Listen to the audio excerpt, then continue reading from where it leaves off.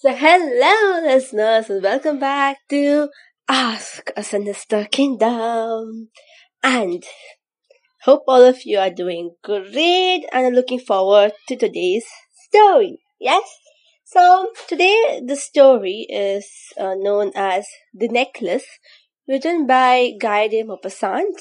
And you wouldn't find it to be a mystery story where you would have a crime that has occurred, or something where you have to find it out with the help of clues. Not It's not going to be that sort of a story. It's a very simple story which would have like an unexpected twist that you wouldn't see it coming, yeah. And I'm sure the ending is going to leave a slight smile on your lips. Yes? Okay, so that's, I think, enough of a build up to today's episode, and let's quickly dive into today's story. So, here we go. She was a pretty charming young lady, born as if through an error of fate into a family of office workers. The sight of her husband, a petty clerk in the Board of Education, awakened in her sad regrets and desperate dreams. When at dinner he would say, "Oh, the good pot pie! I know nothing better than that."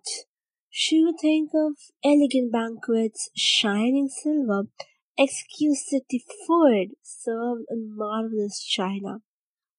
She suffered from the poverty of her life.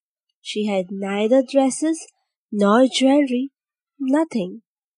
And yet she felt that she was made for these things. She had a rich friend, Madame Forestier, whom she did not like to visit.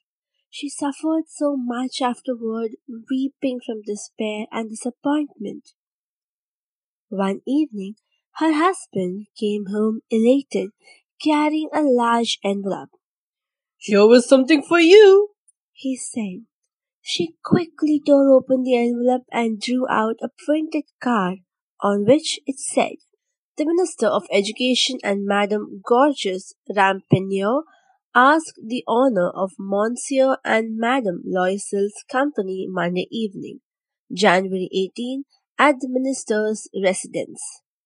Madame Loisel threw the invitation spitefully upon the table. "Oh, what would I want with that?" she murmured. "But, my dear, I thought it would make you happy. You never go out, and this is a fine occasion." He was stupefied at the sight of his wife weeping. "What is the matter?" he stammered. "Nothing," she responded, wiping her moist cheeks. "Only I have nothing to wear to such an affair. Give your card to someone whose wife is better fitted out than I." He was grieved, but answered, "Let us see, Matilda. How much would a suitable costume cost? Something very simple?" She thought for some seconds, wondering what she could ask without being immediately refused. "I cannot tell exactly," she said in a hesitating voice. "But I think that 400 francs would do." Her husband had saved just the sum to buy a gun for going hunting with his friends. Nevertheless, he answered, "Very well, I will give you 400 francs, but try to have a pretty dress." The day of the ball approached, and Madame Loisel's dress was ready. Nevertheless, she seemed sad, disturbed, anxious. "What is the matter?" her husband asked her. "I have no jewelry, nothing to adorn myself with.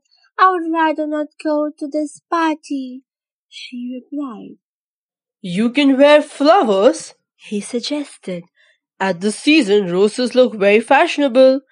"No, there's nothing more humiliating than to appear shabby in the midst of rich women," she replied. Then her husband cried out, "How stupid we are! Ask your friend Madame Forestier to lend you some jewels. You know her very well enough. She uttered a cry of joy. It is true! I had not thought of that! The next day she went to her friend's house and told her of her distress. Madame Forestier brought out a large jewel case. Choose, my dear, she said. She tried the jewels before a mirror but could not decide which to take. Then she discovered a superb diamond necklace. Her heart beat fast and her hands trembled as she lifted it. Could you lend me this? Only this? She asked. Why, yes, certainly.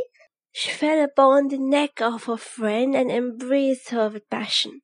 At the ball, Madame Loisel was a great success. She was the prettiest of all, elegant, smiling, and joyful. All the government officials wished to dance with her. Even the Minister of Education paid her some attention. She passed the evening in a cloud of happiness. She went home toward 4 o'clock in the morning.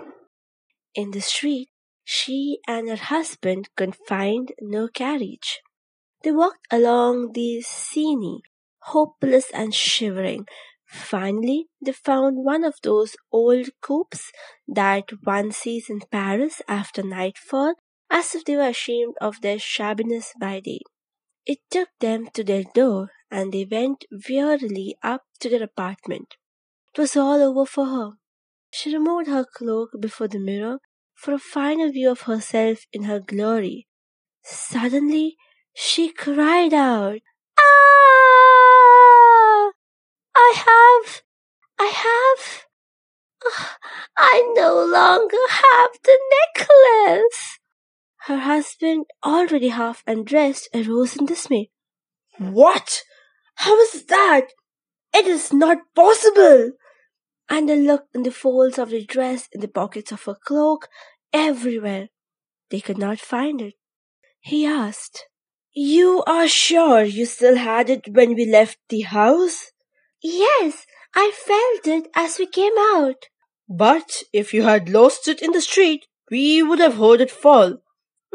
It must be in the cab. Yes, it is probable. Did you notice the number? No. They looked at each other, utterly cast down.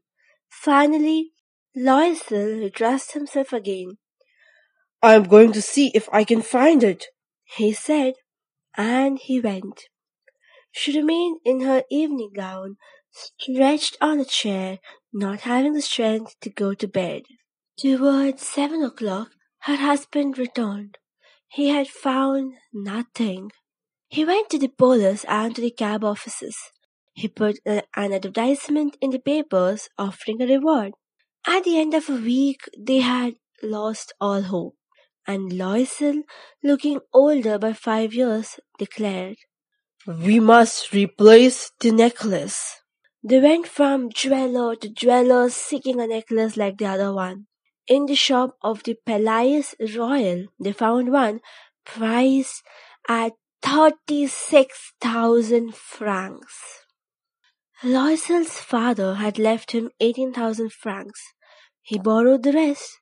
He risked his signature, not knowing whether he could make it good or not. After 3 days full of horror of what the future now held in store for him, he presented the jeweler with 36,000 francs. When Madame Loisel returned the necklace, Madame Forestier said to her in an icy tone, You should have returned it sooner, for I might have needed it. Madame Loisel now knew the horrible life of real poverty. She did her part, however, completely and heroically. It was necessary to pay this frightful debt. She would pay it. They sent away the maid. They moved to a poor part of town. She learned the heavy cares of a household. She broke her tender nails on greasy pans and the bottoms of stew pots. She took down the garbage to the street every morning and brought up the water.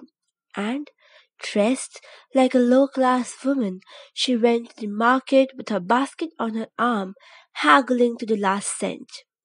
Her husband worked evenings putting the books of merchants in orders, and nights he did copying at 5 cents a page. And this life lasted 10 years. At the end of 10 years, they had repaid all with interest. Madame Loisel seemed old now. She had become the crude woman of a poor household. But sometimes, seated before the window, she would remember that ball where she was so beautiful and so flattered. How would it have been if she had not lost that necklace? Ah, who knows how strange is life and how full of changes. How small a thing will ruin or save one. As she was taking a walk to forget the cares of the week, she saw a woman walking with a child. It was Madame Forestier, still looking young and pretty. Madame Loisel was moved. Should she speak to her? Yes, why not? Now that she had paid, she could tell her. She approached her. Good morning, Jeanie. Her friend was astonished to be so familiarly addressed by such a common woman. But madam, I don't know you. You must be mistaken. No, I am Matilda Loisel. Oh, my pillow, Matilda, how you have changed! Her friend cried out. Yes, I have had some hard days since I saw you, and all because of you. Because of me? How's that? You recall the diamond necklace that you loaned me? Yes, very well. Well, I lost it. How can that be? You returned it to me. I returned to you another exactly like it, and it has taken us 10 years to pay for it. You understand that it was not easy for us who have nothing. But alas, it is finished, and I am decently content. Madame Forrester held out her hand. Oh, my poor Matilda. But my diamonds were false. They were not worth more than 500 francs. Well, listeners, this was the end I was talking about, yeah? Um, so it was unfortunate for Madame Loisel that this had to be her end, you could say, a revelation for her at the end, yeah. Possibly we would now say it would have been better if she had gone and spoken to her friend right back then. She would have known that it's a artificial one and it would be easier to buy. Well, it is easier said than done, yeah. At that point, at that moment, you possibly won't think about this because the friend is of a higher class society and you would think twice before going and confronting her with the truth in fear of what would be her reaction. Yes, that's what Madame Loisel did. But, I would just say at the end it was a sad story for the Loisel couples. Yes. Okay, so with that, we end today's episode. I'll see you next week, but don't forget to drop your comments and let me know how are you liking this series. Drop your comments at my Twitter handle at @RoshniSK. You can also share your comments at shishu_katha@outlook.com. I'll see you next week on the same series with a new episode. Until then, take care and bye.